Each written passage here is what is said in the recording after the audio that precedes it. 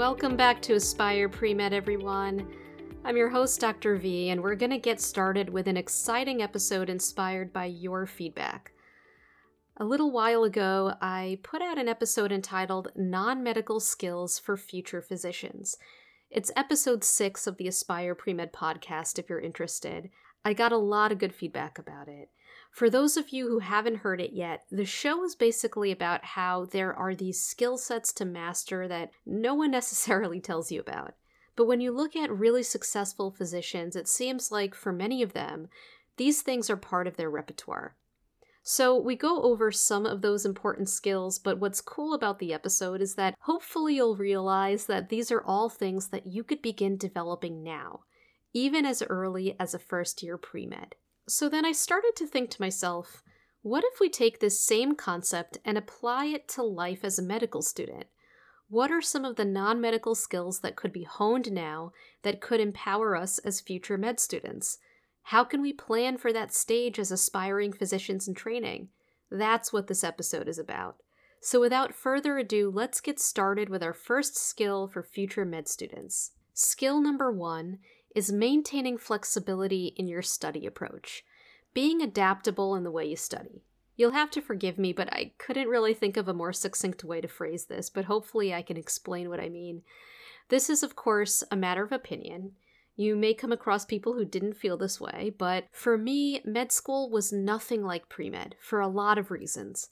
I remember studying a lot as a pre-med. Academics are, such a huge part of your life, of course, but enter med school, and the sheer volume of what you have to consume, memorize, understand, internalize is astronomical. I knew it was going to be a lot of work, but even I underestimated the absolute quantity. That said, and this is totally anecdotal, the stuff we learned in med school wasn't necessarily harder than pre-med. But for me, personally, there was a lot of that pre-med subject matter that I did not enjoy at all. But there was something about learning medicine that I loved, and that's what made it doable. In med school, you learn this stuff because one day that piece of information may help save someone's life, and that's pretty cool, and it's really true.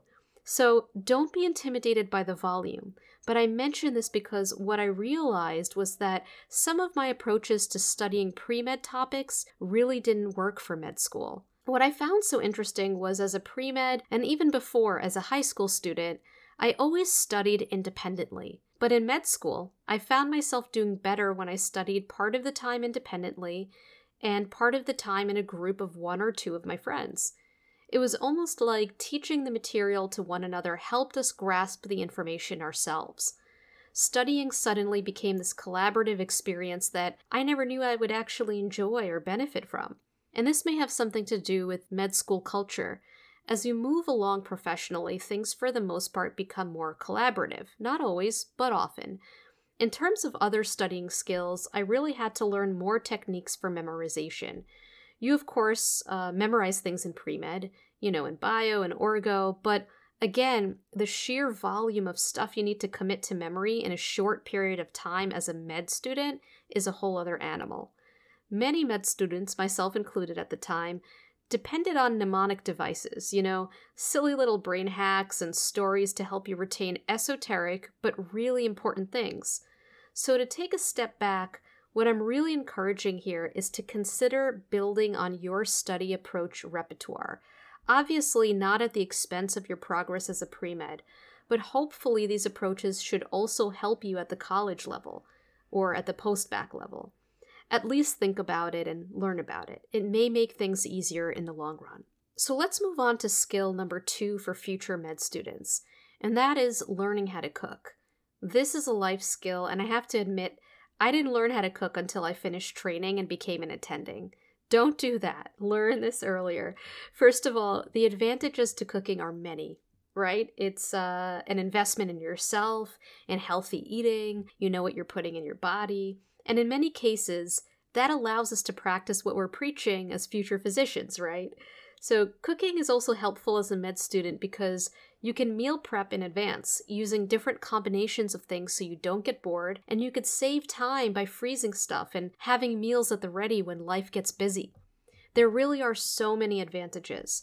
I didn't expect to fall in love with learning how to cook, but I really did. And it's for 3 reasons. 1, if you have a creative side, cooking is an art form in and of itself. There's so much creativity involved, from crafting a recipe to choosing ingredients to balancing flavor profiles to plating. It's so much fun, and especially as a med student, you're giving a lot of attention to that scientific, logical, cerebral part of your brain, and cooking allows that to rest and recharge while embracing this other creative side. The second reason learning how to cook is amazing is that there's something very meditative about the act of it. Not everyone agrees, but for me, I find that I get into this really cool flow state that, I don't know, it kind of reminds me of the state of mind I'm in when I'm playing music, like on the piano or guitar, or when I've hit a certain pace when I'm running in the park. It's this wonderfully peaceful, meditative state for me. You know, you get some nice music going in the background, really set the scene. It's just such an enjoyable thing. I know this part's not for everyone, but I really think this might resonate with some of you. And then lastly, probably my favorite part about cooking is getting the chance to share it with people. It's really a way to connect with people. You're breaking bread and creating memories at the table. Food is a great unifier. And as I've said before, at every stage of our journey to becoming a physician and beyond, it's really important to nurture those relationships in our lives. And food is a great vehicle for that. There's a lot of love that goes into cooking. I could say a lot about this. So, if you don't know where to start, there's so much great content out there on YouTube. You could search for 15-minute meals, meals on a budget, recipes for the college student. For me, I first learned how to cook through a YouTube channel called Pro Home Cooks. I've been watching it for years. It went by a different name back in the day, and it always left me with this feeling of, hey, I could do that. It was so approachable, and I found that a lot of the recipes I made from there were doable and were total home runs. Anyway, the point is, learning some basic skills and having a bunch of adaptable recipes will definitely serve you well in med school and beyond. And if you want to learn kind of up close and personally with an expert, taking a cooking class is an amazing idea.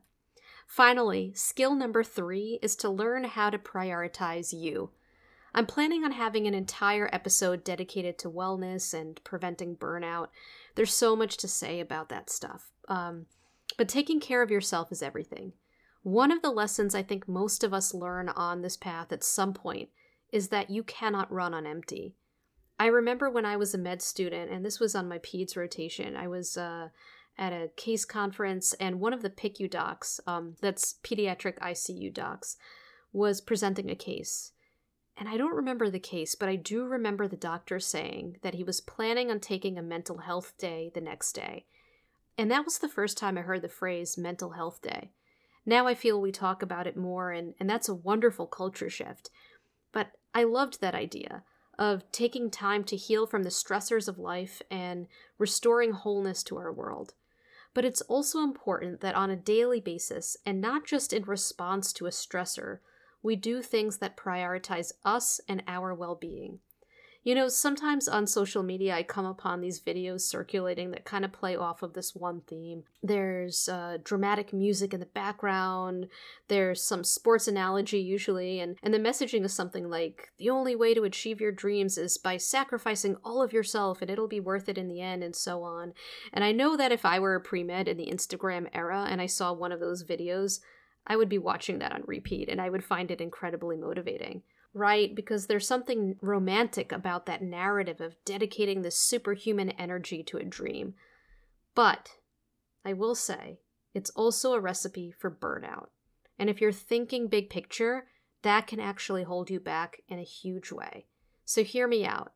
Becoming a physician does demand a lot of effort, time, dedication, energy. It'll push you in ways that you can't even imagine now. That's part of the process, and to some extent we know that.